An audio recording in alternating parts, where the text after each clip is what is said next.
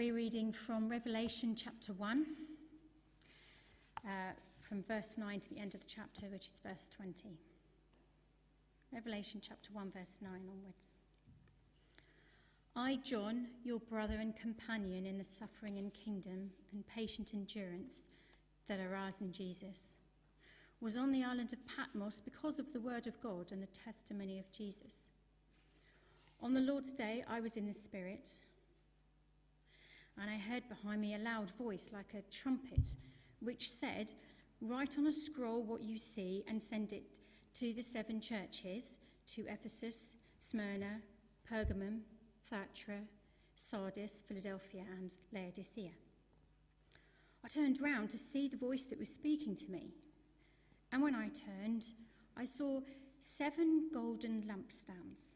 And among the lampstands was someone like a son of man, dressed in a robe reaching down to his feet, and with a golden sash around his chest. The hair on his head was white, like wool, as white as snow, and his eyes were like blazing fire. His feet were like bronze glowing in a furnace, and his voice was like the sound of rushing waters. In his right hand he held 7 stars, and coming out of his mouth was a sharp, double-edged sword. His face was like the sun shining in all its brilliance. When I saw him, I fell at his feet as though dead. Then he placed his right hand on me and said, "Do not be afraid. I am the first and the last. I am the living one. I was dead, and now look, I am alive forever and ever, and I hold the keys of death and Hades. Write, therefore, what you have seen, what is now, and what will take place later. The mystery of the 7 stars that you saw in my right hand and of the 7 golden lampstands is this. The 7 stars are the angels of the 7 churches, and the 7 lampstands are the 7 churches."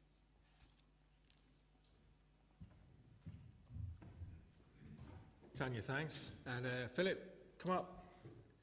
Philip's going to share what God's been speaking to him about as we look at this passage together. Can we pray for you, Philip? Let you get yourself get set first. On this table. Move that too, or move these if you want. There we go, that's fine. All right. Yep. Yeah, Father, thank you. Thank you for our brother Philip. Thank you for what you've laid on his heart.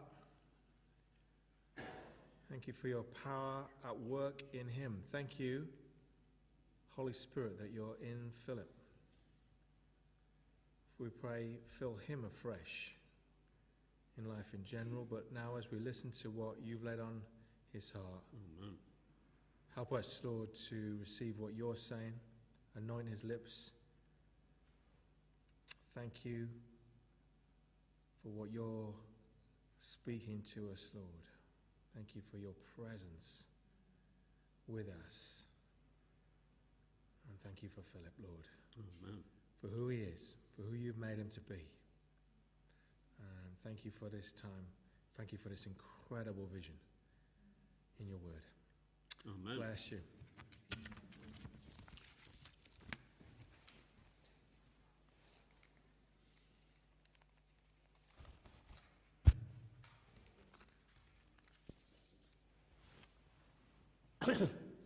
Nicky Gumbel, who I'm sure you've all heard of, the vicar of Holy Trinity Brompton and the originator of the Alpha Course, tells us there was a young member of his congregation a few years ago, and he once had a job working in the library of a major national newspaper.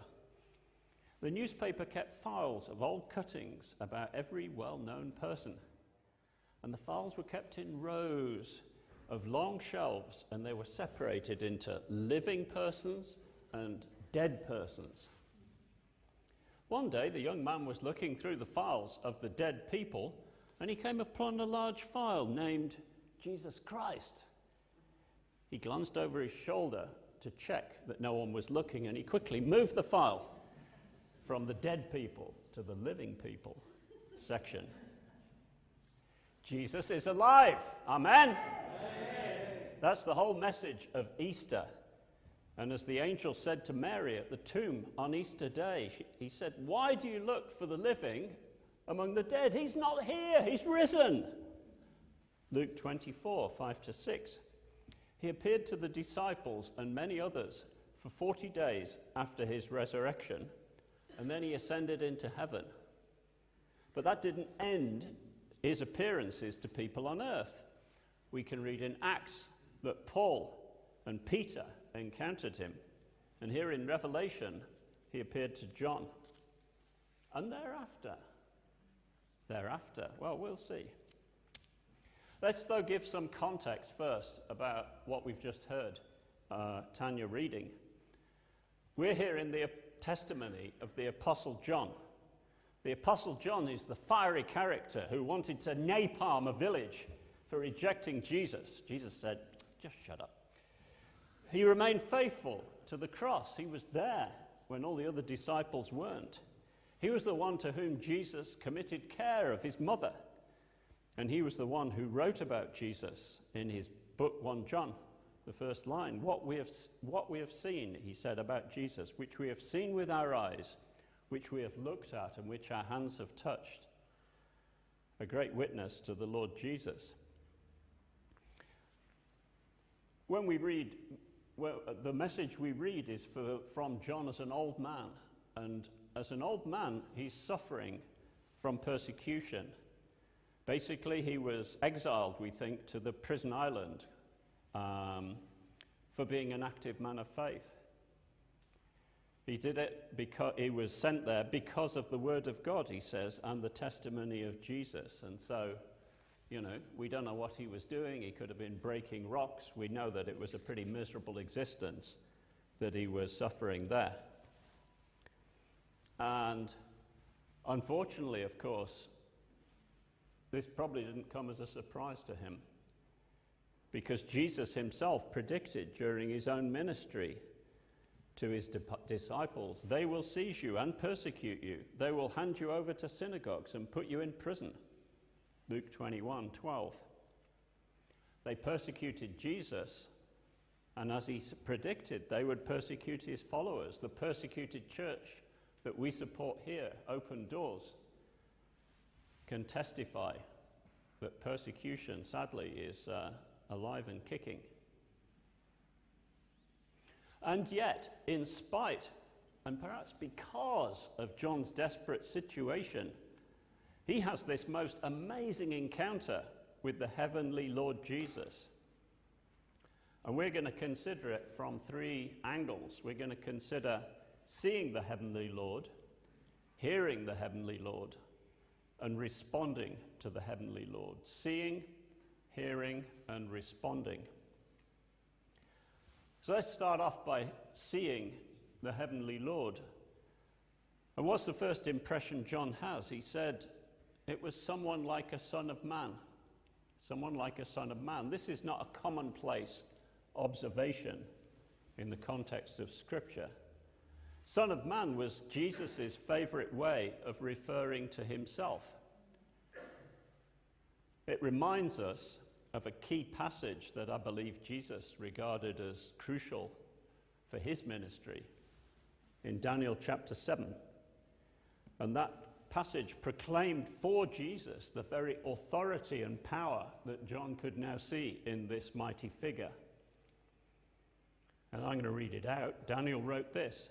Remember, this was hundreds of years before Jesus. Daniel wrote, "In my vision at night I looked, and there before me was one like a son of man, coming with the clouds of heaven. He approached the Ancient of Days and was led into his presence. He was given authority, glory, and sovereign power. All nations and peoples of every language worshipped him. His dominion is an everlasting dominion that will not pass away, and his kingdom is one that will never be destroyed." This is the very identity that Jesus acknowledged for himself before the high priest. The high priest said to him, remember, "Are you the Messiah? Are you the Son of God?" How did Jesus reply? He said this, "I am," said Jesus, "and you will see the Son of Man sitting at the right hand of the Mighty One and coming on the clouds of heaven." Mark 14:62. I am is what Jesus said, which is the name of God himself, Yahweh, in Hebrew, from what I understand. The name that God himself gave to Moses in the burning bush. And what glory Jesus showed to his suffering disciple John. The glory of his robe, the robe that reached down to his feet and with a golden sash across his chest. Both kings and priests would wear a robe and a sash, and I think especially this may indicate his priestly authority. As Dan told us last week, a priest is a bridge between humanity and God. They stand in the gap between God himself and people. But as Dan reminded us as well last week, we all share, who follow Jesus as our Saviour and Lord, that priestly authority. And then the hair on his head was white like wool, as white as snow, proclaiming wisdom of age. But also, this is the same distinction that Daniel, again, gives to his vision of God himself. Daniel 7:9 quotes exactly these words. Authority, wisdom, and power shown by Jesus' hair, and proclaiming clearly, as the quotes come again and again, that Jesus is God himself. Jesus is God himself. His eyes were like blazing fire, showing deep insight, omnipotence, knowledge of all things. No secrets are hidden from his glance. And his feet were like bronze, glowing in a furnace. The bronze altar in the temple was used to make sacrifices for sin, and it expressed in fire, as the sacrifice was burnt, God's judgment on sin. Similarly, Jesus suffered on the cross to take for himself God's judgment for our sin. His feet like bronze, glowing in a furnace. And his face, finally, was like the sun, shining in all its brilliance. This reminds us perhaps of the prophecy of Malachi, where he said, "For those who revere God's name, the Son of Righteousness," that's S-U-N, the Son of Righteousness will rise with healing in its rays.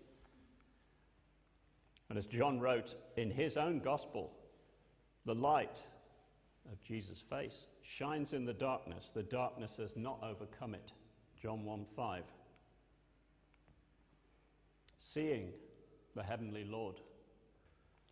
But the encounter, friends, was not just one of sight. John also heard the heavenly Lord speak, and he tells us that his voice was like the sound of rushing water. And I think an inspiration to understand better what is being said here is to picture the Grand Canyon. You all know what the Grand Canyon looks like, this amazing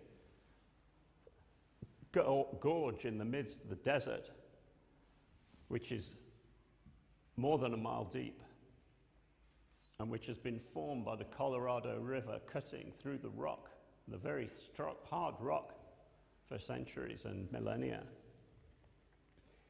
The Grand Canyon is such a magnificent place. It shows the irresistible power of rushing water cutting a mile or so deep into the rock.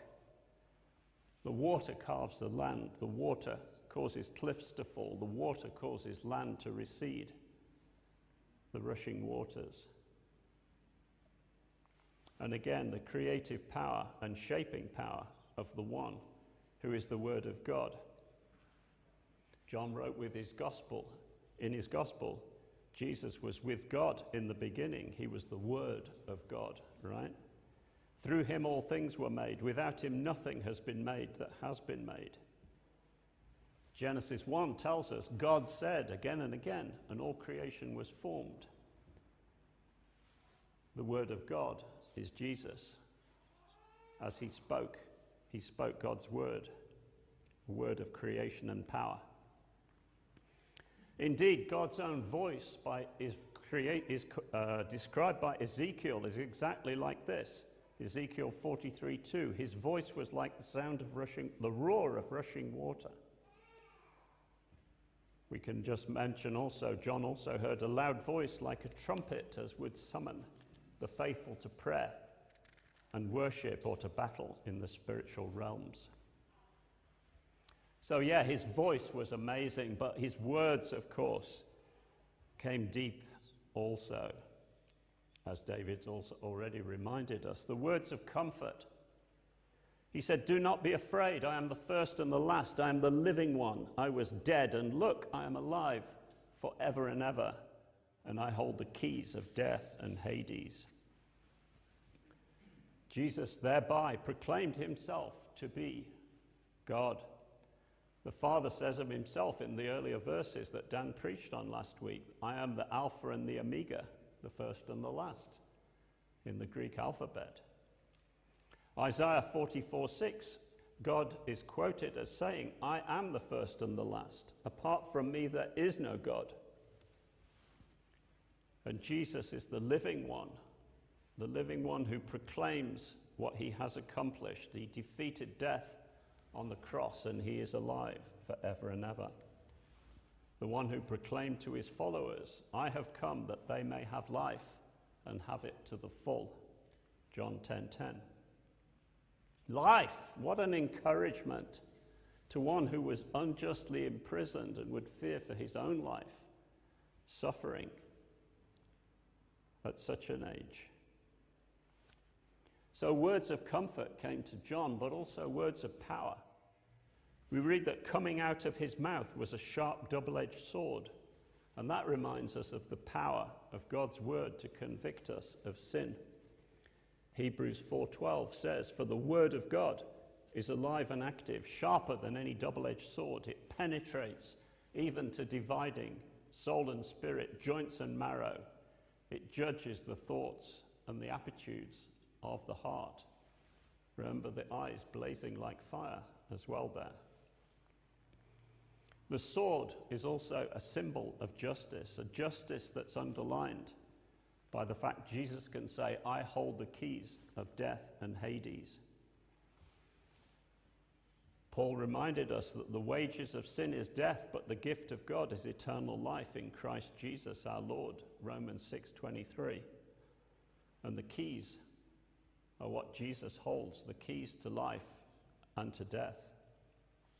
At the last judgment, those who've repented of sin and put their faith in Jesus as their Saviour and Lord will be seen as innocent before God, regardless of what they may have done. And those keys are also given over to Jesus' followers. When he imparted the Holy Spirit to his disciples, Jesus said this, "If you forgive anyone's sin, their sins are forgiven. If you do not forgive them, they are not forgiven." John 20:23. Meaning, crucially, that we are called to help people come to know Jesus and to receive the innocence, the absolution that God gives. He said to Peter too, Jesus said, "I will give you the keys of the kingdom of heaven. Whatever you bind on earth will be bound in heaven. Whatever you loose on earth will be loosed in heaven." Matthew 16:19. So yeah, Jesus spoke words of comfort and words of power, but finally words of command as well. He commanded John to testify to what he has heard, the words that he is supposed to give to the 7 churches. "Write therefore what you have seen, what is now and what will take place later," as the rest of the book of Revelation goes into amazing depth. So yeah, I've spoken about what John saw and what John heard, but we should add there is another element, and the element shows that this is not a vision, this is an encounter. This is not a vision, it is an encounter, because when I saw him, John wrote, "I fell at his feet, although dead. Then he placed his right hand on me. Touch. Jesus wanted to comfort and encourage John with physical touch, not just with words, showing thereby that his appearance was physical, an encounter. Even as he showed the disciples when he ate fish in their presence after resurrection and allowed them to touch his wounds, the wounds that he no doubt still bore and bears forever as our heavenly Lord. So yeah, wow. John did, of course, respond. He wrote down Jesus' words in the book of Revelation. He gave the letters to the churches. He wrote the rest of this amazing book, strengthened by that authority that Jesus gave to him in this, what we can call a commissioning. And there's a lot of parallels, those of you who know your Old Testament, a lot of parallels with the commissioning of the prophets like Isaiah, Jeremiah. God told them to go forth and speak his word. So same for John. So what do we make of this? How should we respond to this encounter? I think a quick French lesson might help. What we can do with our eyes in French is voir, to see. You know, you see anything, random. But there's also regarder, to look. Or with our ears, we can entendre, which is to hear. You know, you may hear someone drilling the road. But also écouter, to listen. And I think a key point is what we risk when we read or hear about this encounter, to see and hear the heavenly Jesus passively, and not to look and listen actively. Yeah, all this is very impressive, you may say. Yeah, the Grand Canyon, wonderful. Yeah, good for John. Nothing much to do with me. Seeing and hearing, but not looking and listening. God said to Isaiah, and Jesus said to many of those he met, be ever hearing but never understanding, be ever seeing but never perceiving. Let's not be like that, eh? Let's understand and perceive, listen and look, écouter et regarder.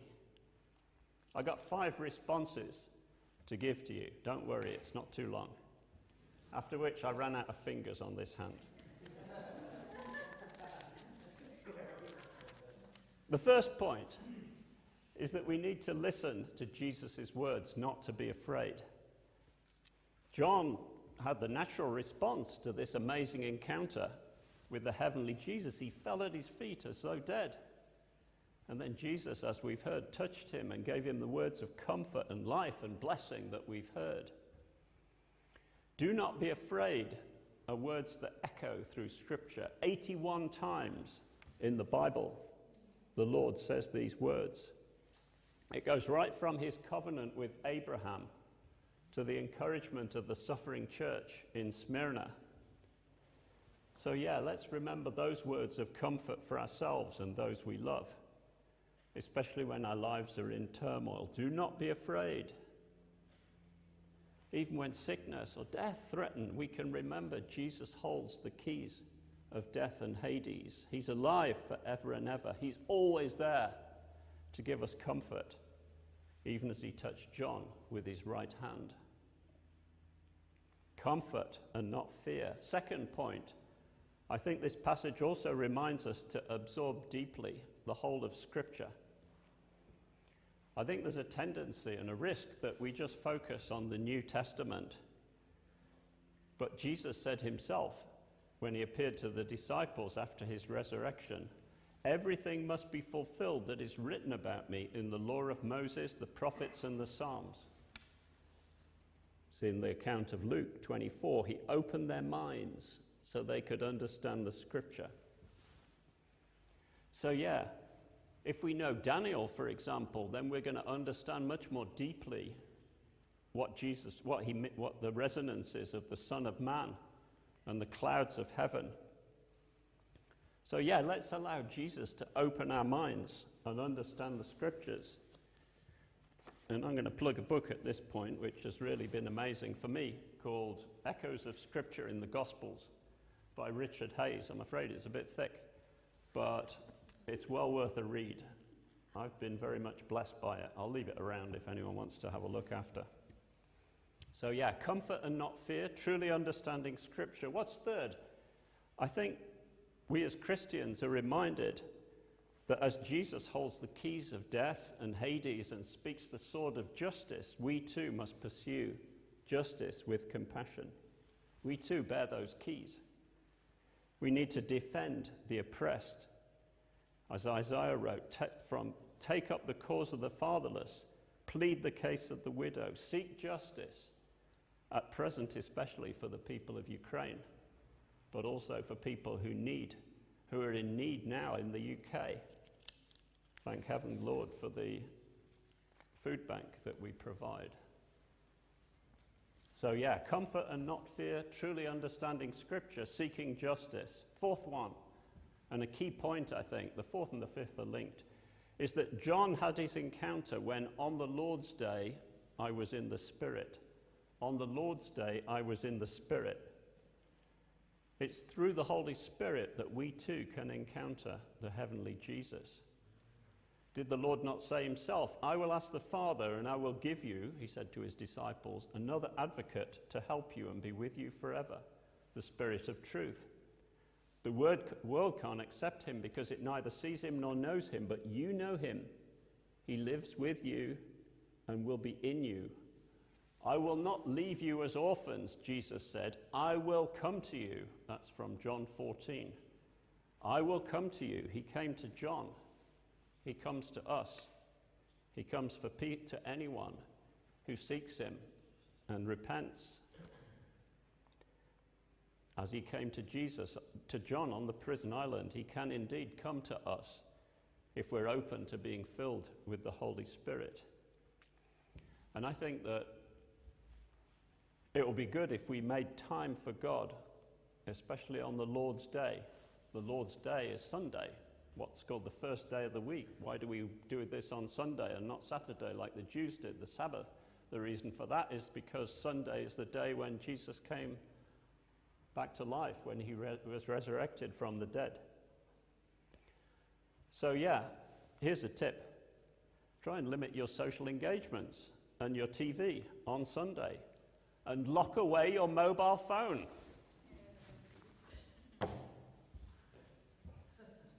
That's a tricky one, isn't it? But I tell you, how did John come to meet with Jesus so powerfully? Well, one thought is, what the heck was he doing on the prison island? He was breaking rocks, but other than that, he was with God in the Holy Spirit. So yeah, lock away your mobile phone on Sunday. There's a thought. Kenrick will check me whether I ever do it. Or you could find time for reflection and encounter in our garden on a Thursday. Every Thursday, remember, we're open 10 till 4. The McMurrays were very blessed, I think, this week. I don't see them here today. But yeah. So yeah, let's be open anyway to the Holy Spirit. Let's be refilled. Let's do that.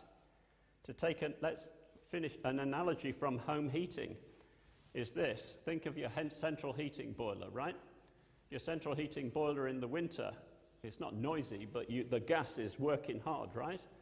What's it like in the summer? There's a little pilot light that makes sure it doesn't go out. Let's let the Holy Spirit be like the mighty roaring flame that heats the whole house in the gas boiler, and not just the timid pilot light that just about keeps the thing working. Amen. Finally, number 5, last one, don't worry, linked to the Holy Spirit's presence.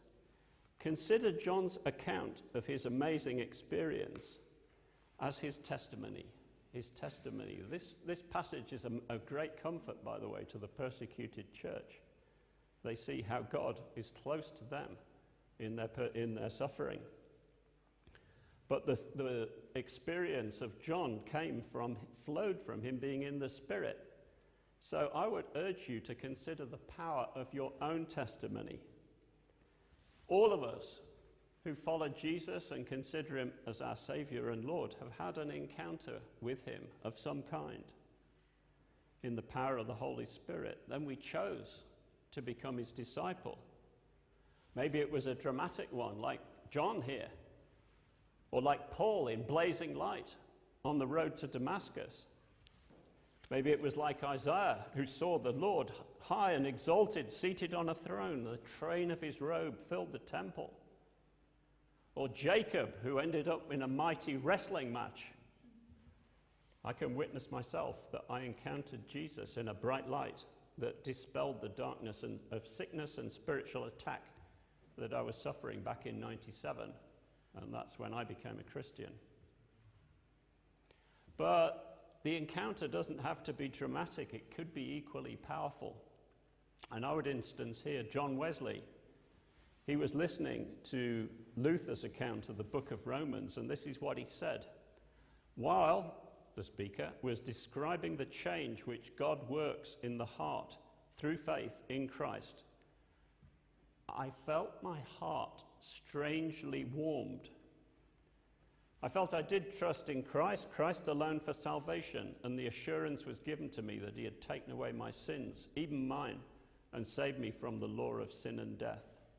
That's all he says, strangely warmed. But that warming of John Wesley's heart was one that led him to be one of the greatest missionaries the world has ever seen, who preached thousands of sermons, who brought many, many people to Christ. It doesn't have to be dramatic. It could even be like Elijah. What did Elijah encounter? He encountered the Lord not in the wind, the earthquake, or the fire, but in a gentle whisper. A gentle whisper. So yeah, if you're a follower of Jesus here today, I think remembering your encounter with Jesus can strengthen your faith. It helps you to remember what comes in the next passage of Revelation. Remember the love you had at first. But remembering your encounter can also, if you speak it out, can kindle faith in other people, even people who are resistant. People can argue with your proclamation of God's word, oh, Bible basher. But it's harder to argue with your own experience. Your own encounter can touch people's heart. God's encounter gives his own authority. When you're talking about God's encounter, that has a divine authority in itself. Especially if you approach people humbly. John here, for example, says, your brother and companion. A very humble introduction, he says there. So yeah, I just encourage you, you have a testimony, just tell people, relate it freely. Even people who've heard it before, let them know it again. We need to obey what Jesus said, to go and make disciples of all nations. And if you don't know Jesus here today as your Saviour and Lord, I really encourage you just to reach out to him. As Paul said, and John witnesses here, he is not far from each one of us. You too can encounter the living God in the power of the Holy Spirit. So yeah, let me just close and sum up. We've heard from Scripture how John encountered the heavenly Lord, looking, listening, feeling his gentle touch. He was commissioned to write the book of Revelation. And I think we need to understand and perceive what God wants to convey to us, how he wants us to respond. I'm suggesting we might be encouraged by this encounter to not be afraid in life's adversities, to steep ourselves more deeply in Scripture, and to seek justice for the oppressed. And perhaps most important, to encounter him by being open to the Holy Spirit. To relate widely, if we're a follower, our own encounters with the living God. Or if you're still seeking to open yourself to the Spirit, to reach out to him, for he is not far from you. Amen. Amen. Yeah, Lord Jesus, we thank you for this amazing message from John. And I just pray that you'll help us to respond to the message. respond in being filled with the Spirit, respond in being free of fear, understanding Scripture, seeking justice, and proclaiming our own encounters with Jesus. Amen. Before the band take us to the next songs, I just want to leave a space here, because maybe someone would like to speak out, mention briefly your encounter with the living God. Or mention maybe times when your testimony has encouraged other people.